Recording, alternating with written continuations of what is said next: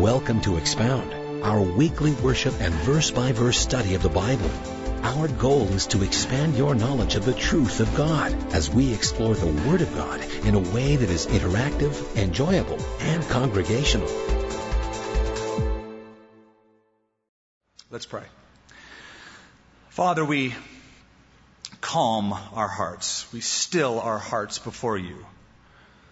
The psalmist said that he would calm his heart like a weaned child.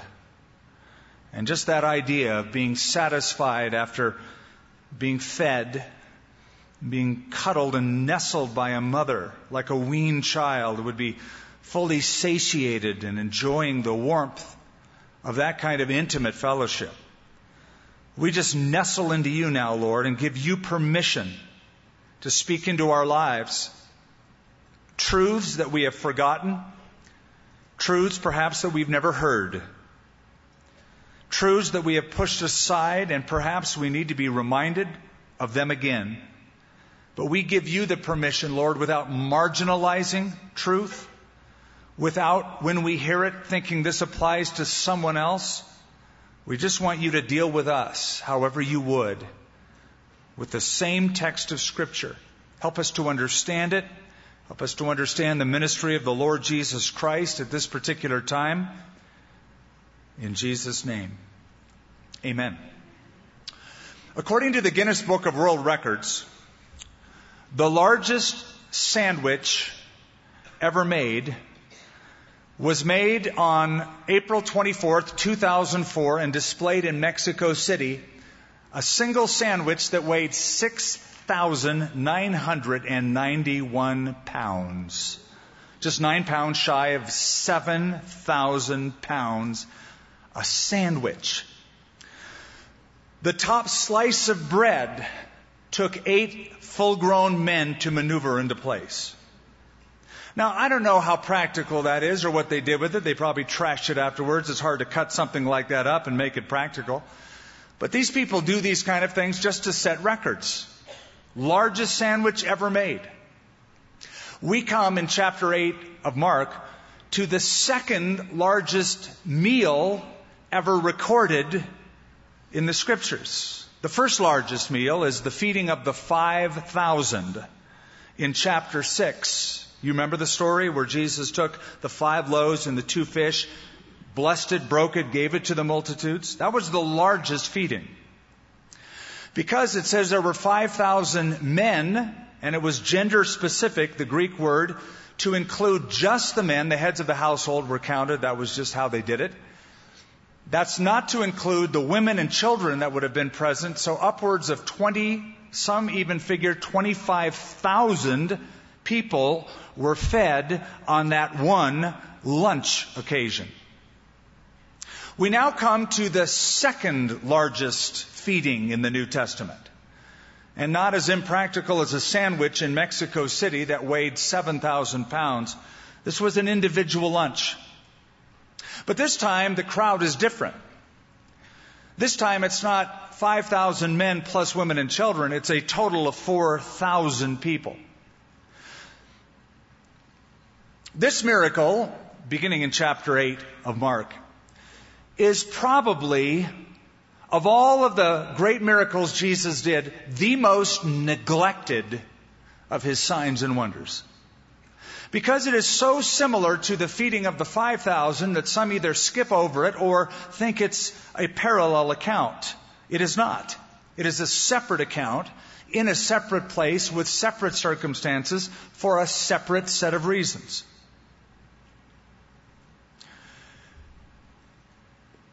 For example, in chapter 6, the feeding of the 5,000 men, the crowd was with him one day. Here in chapter 8, the crowd is with Jesus for 3 days. And they are, at this point, utterly famished. Second, the feeding of the 5,000 men, 25,000 people, in Mark chapter 6, Jesus tells them to sit down on the grass. And Mark even includes the fact that it was green grass. So we know that the episode took place in the Galilee region, probably late winter, early spring, because that's when the grass is green in Galilee. Here they are told to sit on the ground. There is no mention of grass, probably because now that many months have passed by, this is the summertime. All the grass dies. It is for the most part barren ground. The third difference is that in chapter 6, the feeding of the 5,000, there were 5 loaves and 2 fish. In this account, the feeding of the 4,000, there are 7 loaves of bread and a few fish. We're not told exactly how many. In chapter 6, the feeding of the 5,000, this is now number 4, they picked up how many baskets of fragments? Do you remember? 12. 12 baskets of leftovers. In this account of chapter 8, they pick up 7. And the baskets are different. The Greek words that Mark uses for the 2 accounts are entirely different words. The 12 baskets in chapter 6 are little tiny lunch baskets. Kophanos is the Greek word. In this account that we read, they take 7 large baskets. You might call them hampers.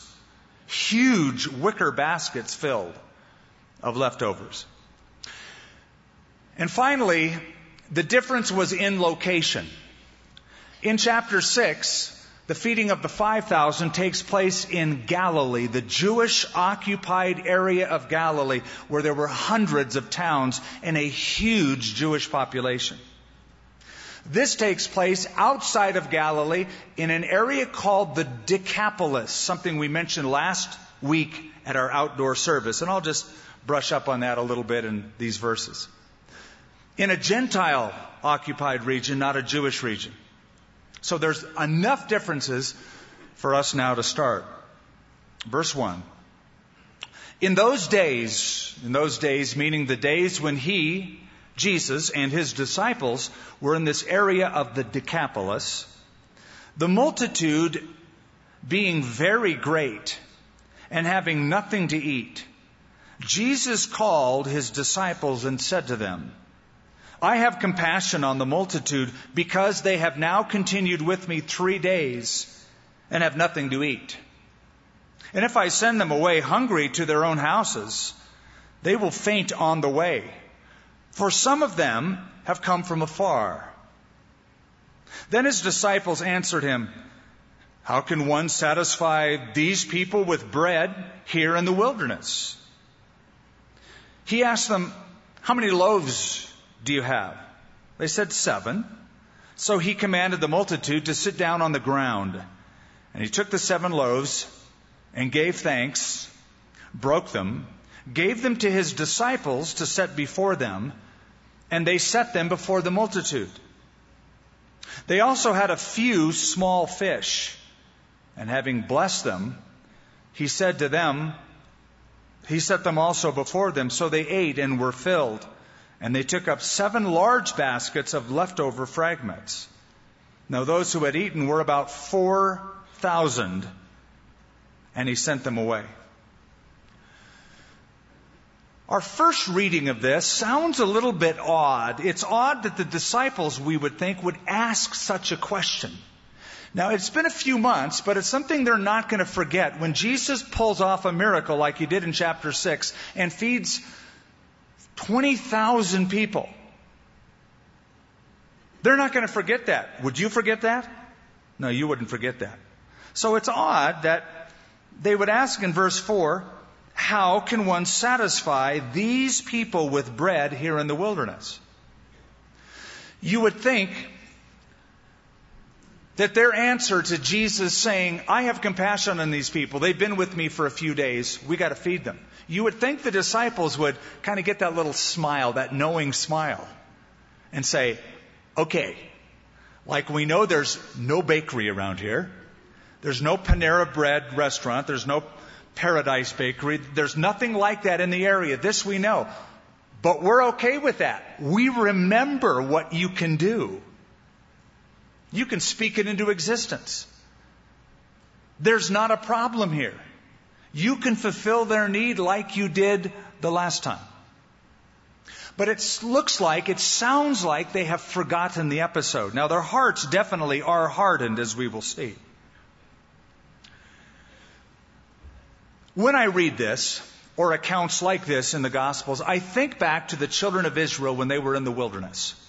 How time and time again the Lord fed them with manna from heaven, opening up the Red Sea, bringing water from the rock. And after all of those provisionary miracles, the Bible says the children of Israel grumbled and complained and murmured in the wilderness. And I used to be mystified by that. Really? After all of those miracles of the daily manna from heaven, the water from the rock, and the opening up of bodies of water and all of that provision, you guys are still acting like that? And I come to the New Testament, I found out that not a whole lot has changed. So the disciples sort of react saying, there's not anything here that could sustain them. I don't know how you are when you face a difficulty, but I imagine you're a lot like me. I'm a lot like these guys. I know God's Word, I know His truth, I know His promises, but my immediate reaction is to think, ooh, there's a problem here. This is hard. This is tough. Do you remember Sarah's reaction when the Lord visited Abraham and audibly spoke to him saying, I'm going to return in several months' time at the set time of the year because your wife Sarah is going to have a baby. Do you remember her reaction? She was on the other side of the tent flap when that conversation was going on, and she laughed. And she laughed inwardly. It wasn't like, ha, ha, ha. It was just like this little snicker inwardly. And then she thought, she didn't say, she just thought, I'm an old lady. Abraham's an old man. We're past the ability to have children. Shall I have pleasure in my old age? And then a voice came from the other side of the tent flap. Why did Sarah laugh? Is anything too hard for the Lord? And then Sarah said, I didn't laugh. The Lord said, yeah, you did. I heard it. Good question to ask yourself. Is there anything you can think of that's too hard for the Lord? What's hard for Him? A common cold, if somebody has a cold or a flu and they say, would you pray for me? Sure, I'll pray for you. Lord, heal this cold. But then somebody else says, I have stage 4 cancer. Would you pray for me? Ooh. Well, that is hard for you. But is it too hard for the Lord? Is anything too hard for the Lord? It's always a good question to ask ourselves. Somebody once said, when God wants to do something wonderful, He starts with a difficulty. When He wants to do something really wonderful, He starts with an impossibility. Thousands of people have gathered. This is not like Galilee. Around the Sea of Galilee, there were fish in that lake. There were towns everywhere, and there were thousands upon thousands of people that lived on the crowded shores of Galilee 2,000 years ago. But now they are in a different area. More of a wilderness, more of a sparse populated area, known as the Decapolis. Remember that word from last week? The Decapolis. Decapolis. 10 cities.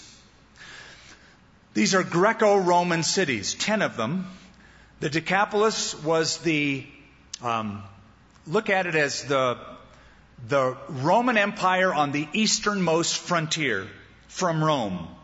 The easternmost Roman frontier had 10 cities that had a Greek culture occupied by the Romans, largely Gentile occupied. And it was more austere in terms of its geography, so it wasn't as comfortable and as populated and as abundant as the Sea of Galilee. So His disciples answered, how can one satisfy these people with bread here in the wilderness? I think the key to understanding this is the term these people in the text. How can one satisfy these people? It's not like they have forgotten the miracle that Jesus pulled off and they're completely idiots about this whole thing. It's the only word I can think of. I mean, you'd have to be idiotic to have seen a miracle where God created food and then go, I don't know what we're going to do. So they're not that bad off. They would not forget that. But the key to the interpretation is realizing, look, I don't know how this is going to happen. I didn't know how the last thing could happen, but how can one satisfy these people? Now, the reference here is to the Gentile people. It's one thing for you, Jesus, the Jewish Messiah, to feed Jewish people who are expecting their Messiah. But we are outside of the covenant geography. We are in the Decapolis area. We are in an area inhabited by non-Jewish people. You're the Jewish Messiah. What on earth would you have to do with these people? Remember, Jews had no dealings with Gentiles. And strict Jews wouldn't even walk down a street where a Gentile had walked without placing his robes close to his body. Now, Jesus is getting these guys ready for the Great Commission to go into all the world. For God so loved the world that He gave His only begotten Son. Well, Jesus can't drop that on them just before He leaves. Oh, boys, by the way, not just to the Jews, but to the whole world go. Because they wouldn't retain that. They have been conditioned to only deal with Jewish people and believe that the promises of the Bible are for the Jews. Jesus wants to show them that His message isn't just for the Jews. His salvation isn't just for the Jews. His love isn't just for the Jews. His compassion isn't just for the Jews. It's for the whole world. It's for the Decapolis as well as every other place. So they're sort of wondering about, why is Jesus dealing with these people? So He asked them without having to explain it, just, how many loaves do you have? And they said 7. So He commanded the multitude to sit down on the ground. Now notice this. He took the 7 loaves and gave thanks. If you ever wonder, why do we pray before we have a meal in public? It's a private thing. Jesus did it in a Gentile, unbelieving area. Now, I am sure that when He sat down and He had these loaves of bread and He started praying for them, that maybe the disciples and certainly the crowd would have thought, well, that's sort of selfish. He's about to say grace and eat His meal in front of us, not knowing that He was simply blessing the food in order to distribute it. So again, keep in mind, these disciples are thinking, we're Jews, He's Jewish, these are Gentiles, here we are. What are we doing here? Why would Jesus have compassion? And yet, the only time that Jesus specifically declares that He is compassionate is in this incident. When in verse 2 He says, I have compassion. I have compassion on the multitude, this Gentile multitude, because they have now continued with me 3 days. So He commands them to sit down. He gives a word of thanksgiving, a blessing. He breaks it, gives it to the disciples. The disciples give it to the multitudes. There's an interesting principle here. Jesus does feed the Jews first. He gives it to His disciples first. The disciples give it to the multitudes second.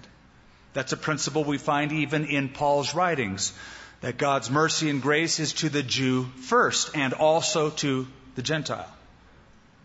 So He feeds them, but then He wants the disciples to be a part of feeding the multitudes. Now think about this. Did Jesus have to have the disciples even involved in the process? Not at all. He could have just said, boys, just back up. Watch this. Check this out. Raise His hands. Instant manna falls from heaven. Happened before in the wilderness, could happen then. Or, boys, back up. In-N-Out burger right in their laps. Or I should be more geographic specific. Blake Slaughterburger with green chili. And a slab of cheese, perhaps. Very unkosher. But these are Gentiles. Could have worked. Jesus could have done that. He didn't need to give it to them and have them give it to the crowd. Why did he? Simple. He's teaching them the lesson of the Great Commission, go into all the world, for God so loved the world. And he's showing them that God wants to do a work in the world, but he wants to use us to help him do the work. Do you think God needs you to do his work? Well, in case you don't know, let me give you the news flash. No, he doesn't. He doesn't need any of us to do his work. But he condescends, he limits himself to using imperfect tools to get the job done, us. He says, here, take this bread. You be the instrument in distributing it to the multitude. I want to use you. I want to use your gifts, your talents. He doesn't need you. Now, I've heard sermons, God needs you. God wants to do a work and he needs you. Are you doing your part? He doesn't need me. He doesn't need you. In fact, to prove that point, in the end of days, in Revelation chapter 14, God will dispatch an angel to fly through heaven to preach the everlasting gospel to every nation, tribe, tongue, and people on earth. He's going to get the job done once and for all, where the whole world will hear the gospel by an angel proclaiming it all around the earth, all around the globe. Now, I've read that before going, why didn't he just start that from the beginning? In every generation, just here goes the angel. He's going to make his weekly tour around the world and say the words and do miracles. God has determined that he wants to use imperfect tools. You go, why? Because then he gets more glory. God has chosen the foolish things of the world to confound the wise. The things that are weak to confound those that are mighty, so that no flesh would glory in his presence. Here's the deal. If a surgical team left the United States tonight on a Boeing 747 equipped with all of the medical equipment that you could imagine aboard that plane and landed in the heart of Africa and with all of the latest equipment was able to perform surgeries and help a community, we'd say, well, that's a nice gesture. But if a couple of surgeons with Swiss Army knives and a few little alcohol swabs were able to go into the same part of Africa and perform surgeries and bring healing, you'd go, amazing doctors, amazing skills. These people are outstanding. So when God does a wonderful work through limited means, he gets more glory. So take heart. I love that. I read stuff like this and I go, I'm in. Sign me up. If you'll take anybody, I'll be one of the anybodies. I'll be one of the whosoevers. I'll be one of the people who say, here I am, Lord, send me. That's what these disciples are. He breaks the bread, gives it to them. They disperse it to the multitude. They also, verse 7, had a few small fish, having blessed them, so he prays the second time. He said to set them also before them, so they ate and were filled. Glutted is the word. They were completely satisfied, satiated. And they took up 7 large baskets of leftover fragments. Now those who had eaten were about 4,000, and he sent them away. I mentioned that these baskets aren't the small little lunch baskets as in chapter 6. This is a different word, large baskets. Hampers. Some of you will remember Acts chapter 9 when Paul was at Damascus. And he got into trouble. And they wanted to kill him in Damascus. So the disciples, it says, led him over the wall in a what? A basket. It has to be a pretty large basket to put a human being in. That's the word used there and here. That's the kind of basket we're talking about. 7 large hamper-like baskets. Now, I just want to throw something in because to me it's fascinating. And it goes along with what we're saying. Bring your mind all the way back to Deuteronomy. In chapter 7 of Deuteronomy, the Lord begins that chapter by saying, When the Lord God brings you into the land that you are about to go in and possess, He will drive out the nations from before you. This is the land of Canaan. This is the land of Israel that they're occupying now. He's going to give you the land. He's going to take all of the nations out. And then He mentions them. Girgashites, Hivites. Now let me start again. Girgashites, Hittites, Amorites, Canaanites, Jebusites, Hivites, and I forget the other one, termites, turn out the lights, something like that. One of the other ites. 7 nations. 7 nations that occupied that land. How many loaves were there? How many large baskets of leftovers? 7. Seems to be a correspondent truth that Mark wants us to get across. These Gentile nations that God would cast out, Jesus is saying, I have a heart for. I am compassionate for them. And the word, by the way, that He uses in verse 2, I have compassion, is 3 words in English, 1 word in Greek. Splanchnizomai. It's a long word. Splanchnizomai. It speaks of the intestine, the gut. I feel deeply within me compassion for these people. And He displayed it by the way He fed them and provided for them. Now those who had eaten, verse 9, were about 4,000, and He sent them away. Now just a final note before we jump into the next paragraph. One of the greatest writers you can ever read on ancient history, biblical history, is a guy by the name of Alfred Edersheim. Alfred Edersheim. And he has a very interesting note.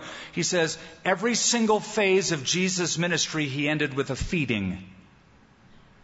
When He was done ministering in Galilee, He ended it with the feeding of the 5,000. When He was done ministering to the Gentiles, the second phase of His ministry, He ended it with this, the feeding of the 4,000. When He was done with His Judean ministry, just before the cross, He ended it with a third feeding, the Last Supper for His disciples before the cross. Verse 10, immediately, after He sent them away, immediately got into the boat with His disciples and came to the region of Dalmanutha. Now, I hope you're going, where in the world is Dalmanutha? Good question. Dalmanutha, this is the only mention of that place in the Bible. It is mentioned in ancient literature, ancient Jewish literature, but this is the only mention in the Bible. In Matthew's account of this, it says they sailed to a place called Magdala. Who was from Magdala? Mary Magdalene. Mary of Magdala, the little town just north of Tiberias on the southwestern shore of the Sea of Galilee. That is ancient Dalmanutha. In New Testament times, Magdala or Magadan, some of the texts say. And that's where they sailed. If you've been with us to Israel, do you remember the day when we get into the boat that crosses the Sea of Galilee? We start at the dock in Tiberias and then we start sailing. And we start sailing along the western shore and we end up at a place called Gennesaret, or the plain of Gennesaret. And so we kind of take that little corner of the lake and we have a little service out there on the lake. And as we skirt the shore, there's these bulrushes that are growing up, and there's a set of ruins off to our left. Just a set of ruins, archaeological digs. That's the area of Dalmanutha. Right off to our left. Picture the boat. I know some of you haven't been there and said, that's not fair. Well, come to Israel and you can check it out. Remind me and I'll point out Dalmanutha to you. That's where they came. Now watch this. They hit the shore. Then the Pharisees came out and began to dispute with Him, seeking from Him a sign from heaven, testing Him. Of course, these nincompoops start showing up everywhere. This is like the God Squad, you know. They're just going to follow Jesus around. And it seems like what really irks them is the fact that the crowds are taken by Him. And they're starting to follow Him. And they're pressing in around Him. And His popularity is growing. And their popularity is shrinking. And out of sheer envy and jealousy in the name of religion, they start arguing with Him. And it sounds funny. We want to see a sign. I would say, have you boys been following me the last week? How does feeding 4,000 do for you? What on earth are they talking about, a sign? Well, this is different. Notice it says a sign from heaven. The typical word that Mark uses for miracles, he doesn't use here. Usually he uses the word dunamis, which is dynamic, some dynamic, miraculous sign or wonder. Here the word is semeion, and it's a different idea. It's a sign from heaven. They want God the Father to personally authenticate Jesus in front of them. Remember when Jesus was baptized and John the Baptist had that authentication? Dove came out of heaven. The Lord spoke out of heaven. This is my beloved Son in whom I am well pleased. They want that. They want a personal, heavenly manifestation from God the Father giving Jesus Christ the authority as their Messiah. Now, why would they ask that? Well, in Deuteronomy chapter 13 and 18, it anticipates that even false prophets will be able to come along and work miracles. And bring people with them. Bring people as followers of them. So in Deuteronomy 13 and Deuteronomy 18 it says, if somebody comes and performs miracles but draws you away from the word of truth, the Torah of God, the law of God, he's a false prophet. Don't tolerate it. So there must be some authentication, and that would be that what he predicts coming to pass would indeed come to pass. So we want a semeion, we want a sign, we want some divine authentication from God, from heaven, that you are that Messiah. Verse 12, this is just, certain things blow my mind. I just love about Jesus. But he sighed deeply. Can you just picture it? It's like, oh. Ever been just so frustrated with somebody who are persistently blind, or they just are persistently against you and they just will not see, and you're just totally exasperated. In fact, it's a very rare word, to sigh deeply. It's a word that is found nowhere else in Scripture and found only 30 times in all of ancient Greek literature. It means to be so totally fed up and exasperated with their persistent unbelief that he just says, I'm done with you. I'm done. In fact, watch. He sighed deeply in his spirit and said, why does this generation seek a sign? Assuredly, I say to you, no sign shall be given this generation. And he left them. He just turned around, didn't even acknowledge their request, and walked away. He was done. He was fed up. And getting into the boat, he departed to the other side. Now the disciples had forgotten to take bread. So they're in the boat. They're going across the Sea of Galilee, this time to the northeast side, Bethsaida, as you'll see. The disciples had forgotten to take bread. They did not have more than one loaf with them in the boat.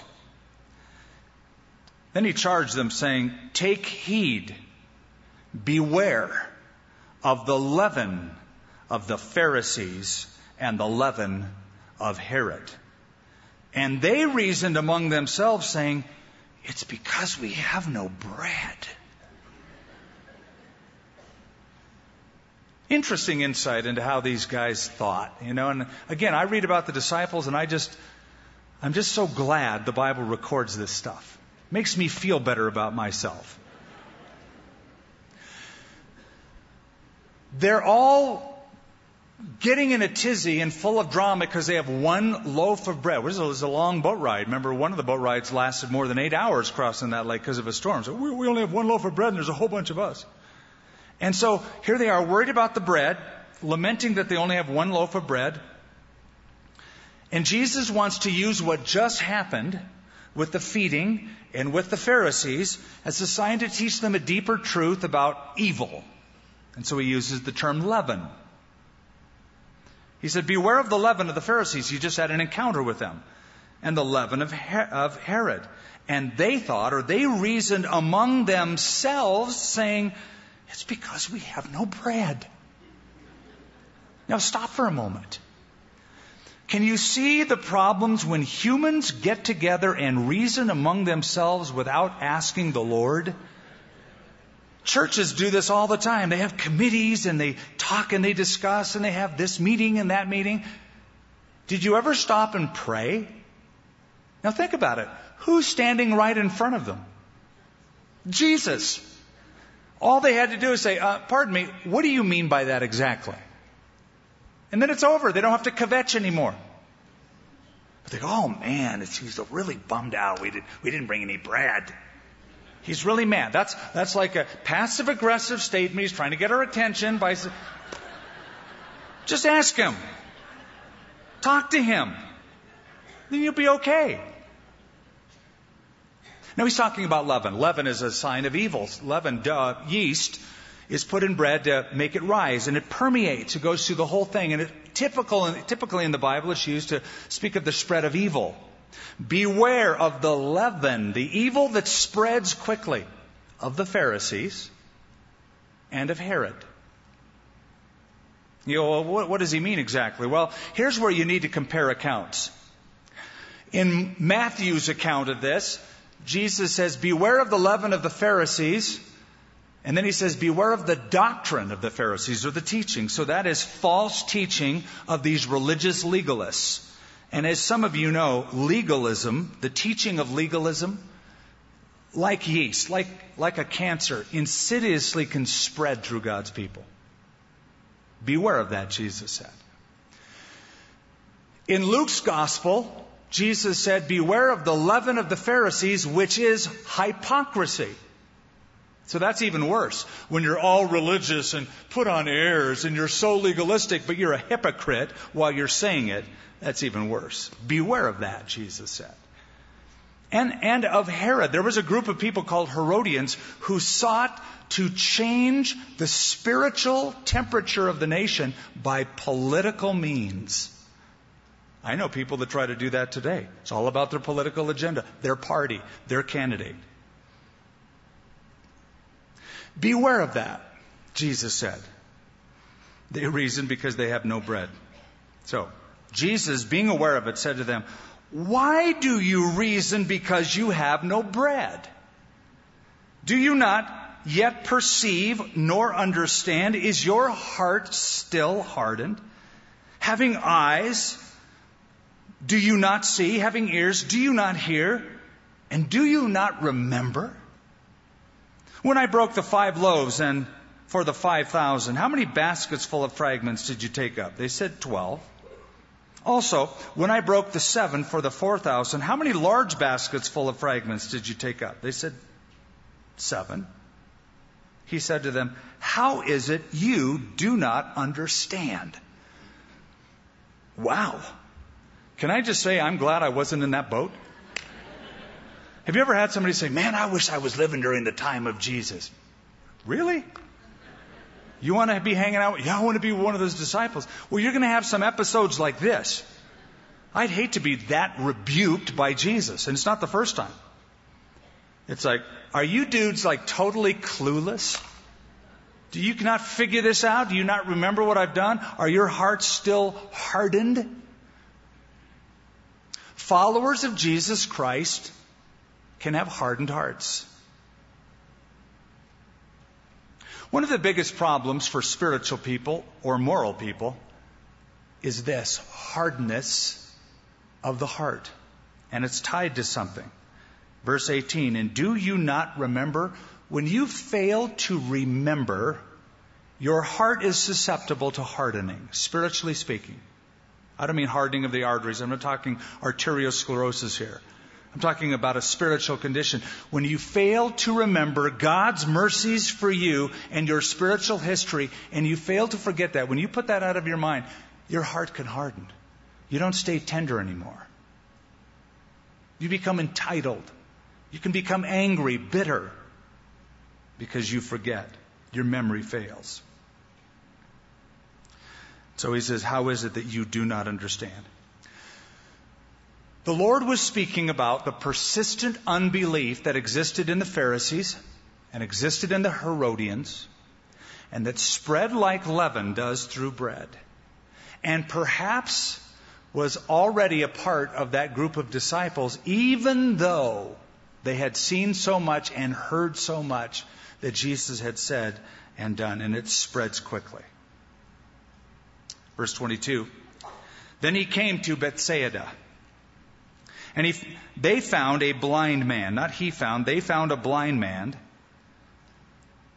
Or they brought a blind man to him and begged him to touch him. So he took the blind man by the hand and led him out of the town.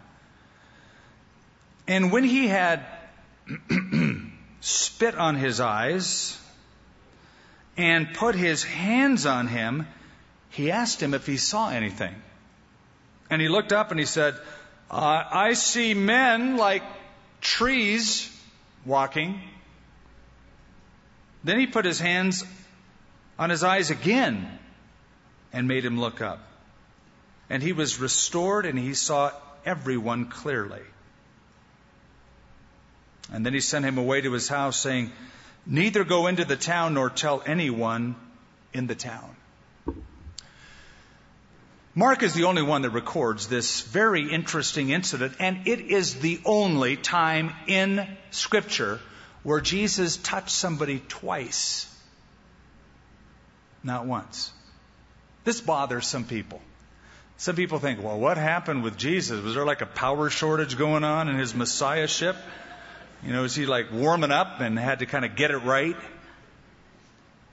First of all, I want you to notice that they brought him somebody who was blind. They being whoever they were in that town. They being probably friends of his or relatives of his. It reminds me of chapter 2, the lame man, the paralyzed man, whose friends brought the man to Jesus, and the crowd was so thick that they had to open up the roof and let him down on the ropes.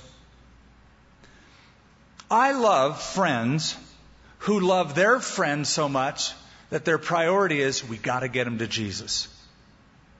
That's the best thing you can do for your friends. Get them to Jesus. Tell them about Jesus. Hey, our friend is suffering. What do? Bring him to Jesus. So they look for him. And they brought him to Jesus. It wasn't that man's faith. I don't think the man had any expectations. He just sort of like, he's blind. They're just leading him along. And it was their faith. Is that important? It's huge. There is a doctrine that has been going around, it's still prevalent today, that says you will not be healed unless you personally have the faith. And if you're not healed, it's because you didn't have enough faith. Brother, sister, you're living a Satan-defeated life. Shame on you. You could walk in perfect health. You could name it and claim it. You could blab it and grab it. It will be yours. But the only reason you're not walking in that perfect health is because you don't have enough faith. There's no record of this man having any faith. But evidently his friends had the faith that when Jesus hit the shore in that boat, they thought, we got to get him to him. And they brought their friend to Jesus. So he took the blind man. Jesus had to grab him by the hand. What a tender picture of the Lord directing him around obstacles. And he leads the man out of town. Why? I mean, he's in town. Why didn't he just stay in town and do it? He leads him out of town, away from the crowd, away from the relatives, away from the people. Here's what I believe. Our Lord has already pronounced a judgment on this town, Bethsaida, along with Capernaum. Woe unto you, Bethsaida! Woe unto you, Capernaum! Woe unto you, Chorazin! If the signs and miracles done in you had been done in Sodom and Gomorrah, they would have repented long ago. And he consigned them to judgment. Their hearts were hardened. His doing a miracle with that kind of unbelief would only just stir things up, would not further his cause at all. So it's like, this is between me and this guy. Leads him out of town. And then he puts spit on his eyes. The idea of a disease-encrusted eyeball covered in human spittle. Did I describe that adequately enough? Well, it's repulsive to most of us. What is going on? Why is he doing this? It was not that uncommon, actually. It was believed that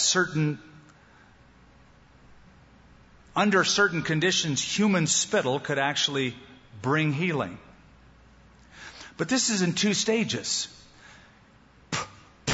sticks his hands in the guy's eye, rubs that spittle around and those disease-crusted eyes. We don't know why he's blind. There was a number of reasons for it, but he's rubbing it around.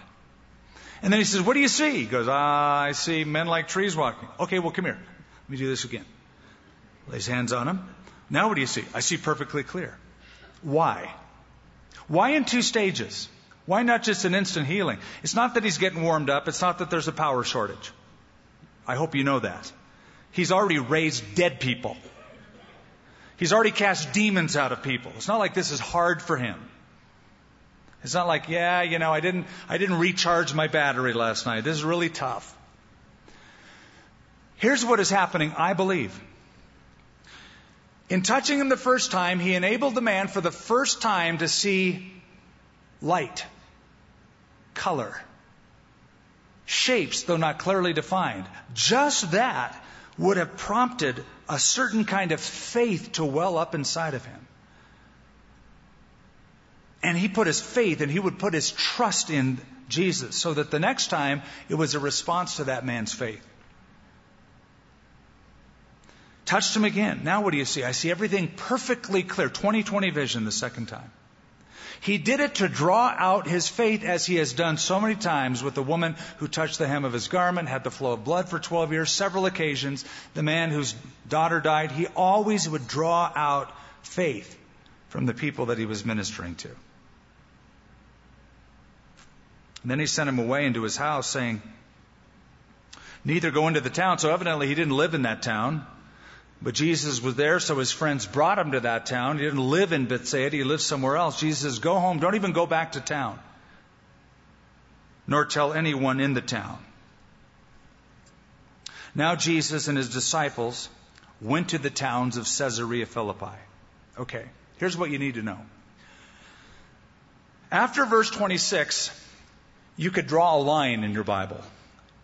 It's a dividing line. It's a turning point. A turning point into everything we have read so far in the gospel account and everything that will follow. Scholars call this the continental divide of the gospels. Everything before this point, Jesus has been ministering to the masses, to the crowds. He's been doing miracles for the people. He's been showing himself to the Jewish nation and then to Gentile nations that he is the promised Messiah, and he's been teaching the crowds. Principally in Galilee. Now Jesus leaves Galilee, and everything will be focused from here on out, not to teaching the crowds, but to teaching the 12, the disciples, training them, getting them ready for his suffering, his death, his resurrection. Preparing them for what is coming. And all of his focus won't be the healing, won't be the crowds, but the disciples. And so we call that the continental divide. He's preparing them. Jesus and his disciples went out to the towns of Caesarea Philippi, and on the road he asked his disciples, saying to them, who do men say that I am? And they answered, John the Baptist, but some say Elijah, and others one of the prophets.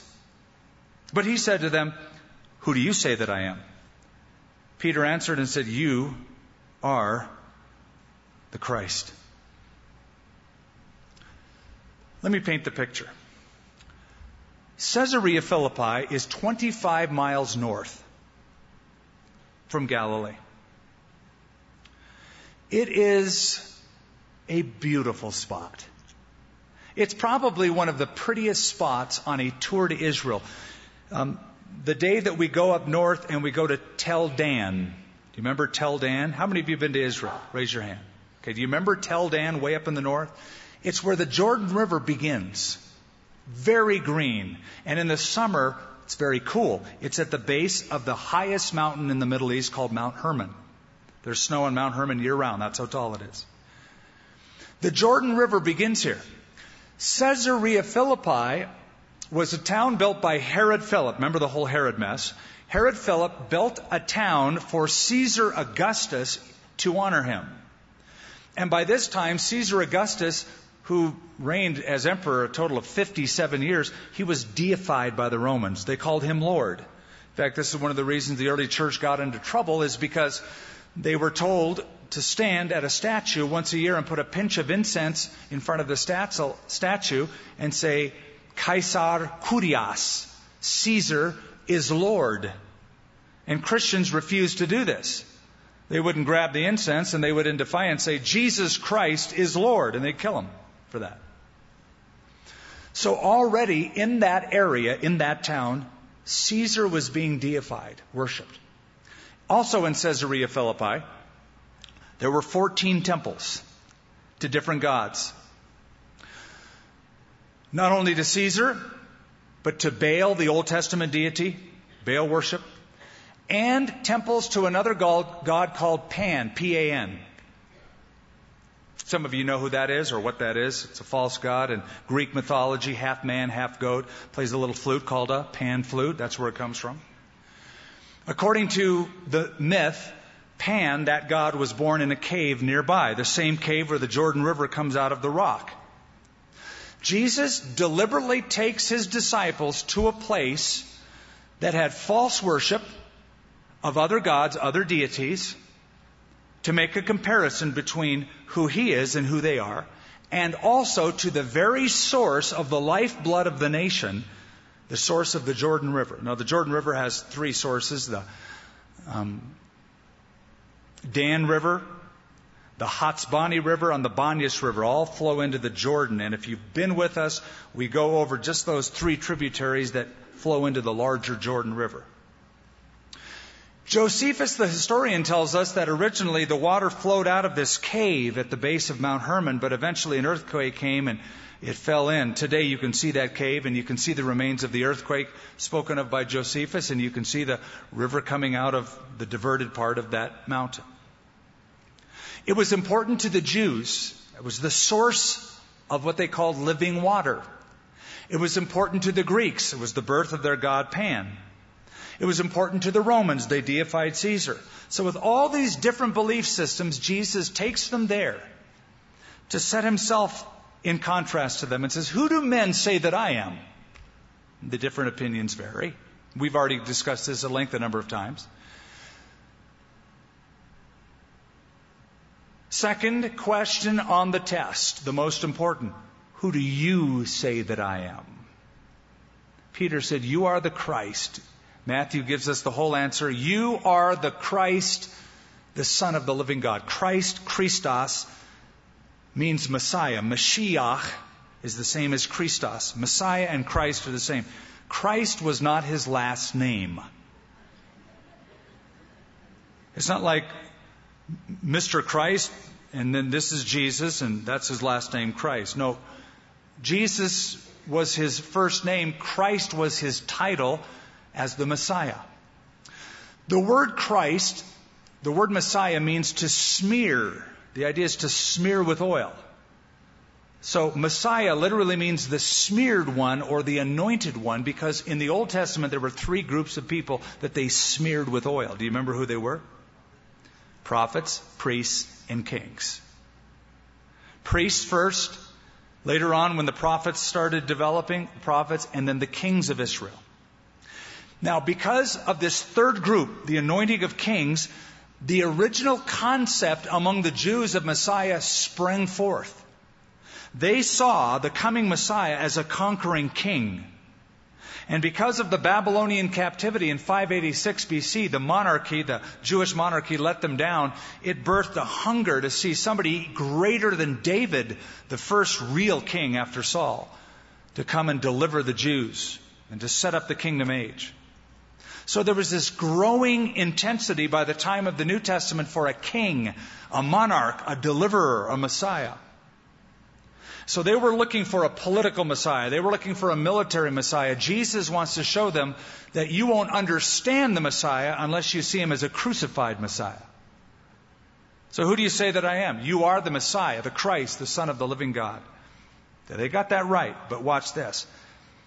Then he strictly warned them that they should tell no one about him. Now later on he'll reverse that and say, go into all the world and preach the gospel to every creature. But right now, he doesn't want to have some kind of a rebellion, a revolt, have Rome come in and just destroy this whole thing. So he says, keep that part quiet. There's already crowds everywhere following him.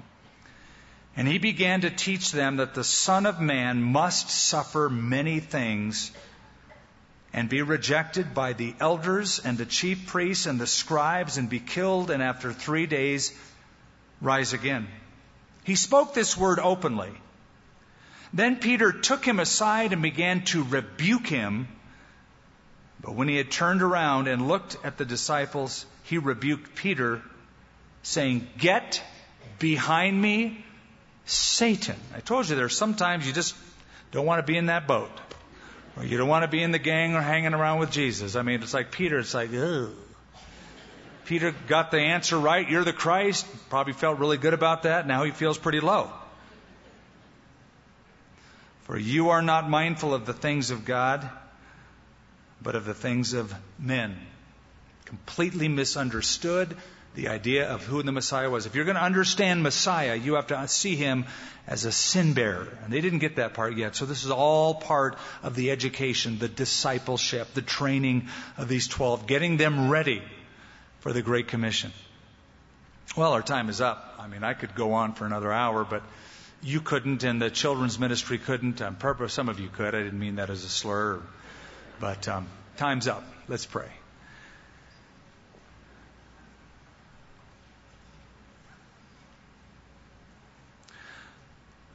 Lord, as amazed as I am in reading the account of the Lord Jesus, I'm even more amazed reading the account of these disciples, these frail, common men. And the story is so truthful and so honest, so vulnerable are they, so weak, so filled with doubt, questions, and hardness of heart.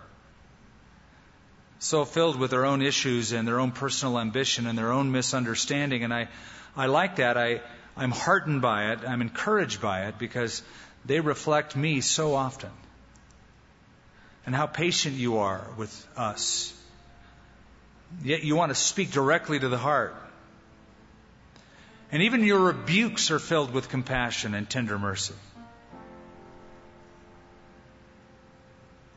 Thank you for your compassion, Lord. As Jeremiah the prophet said, they are new every morning. Great is your faithfulness.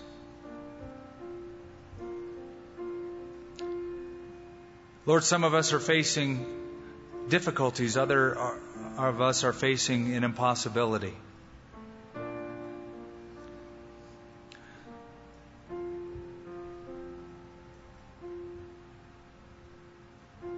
I pray, Father, you will do something wonderful.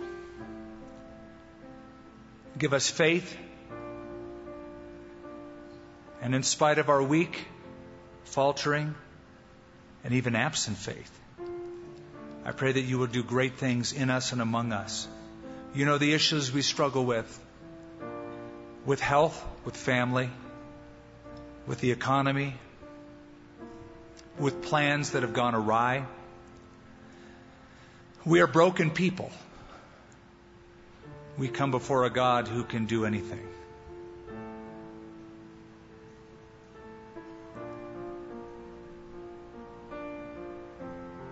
You touched the bread and you fed a multitude. You touched a blind man and he walked away with perfect 20/20 vision.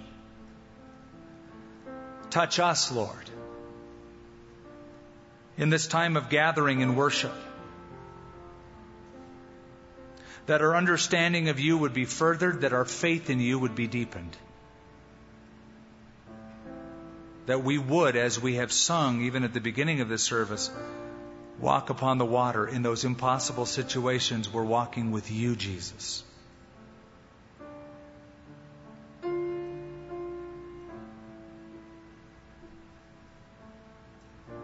Amen.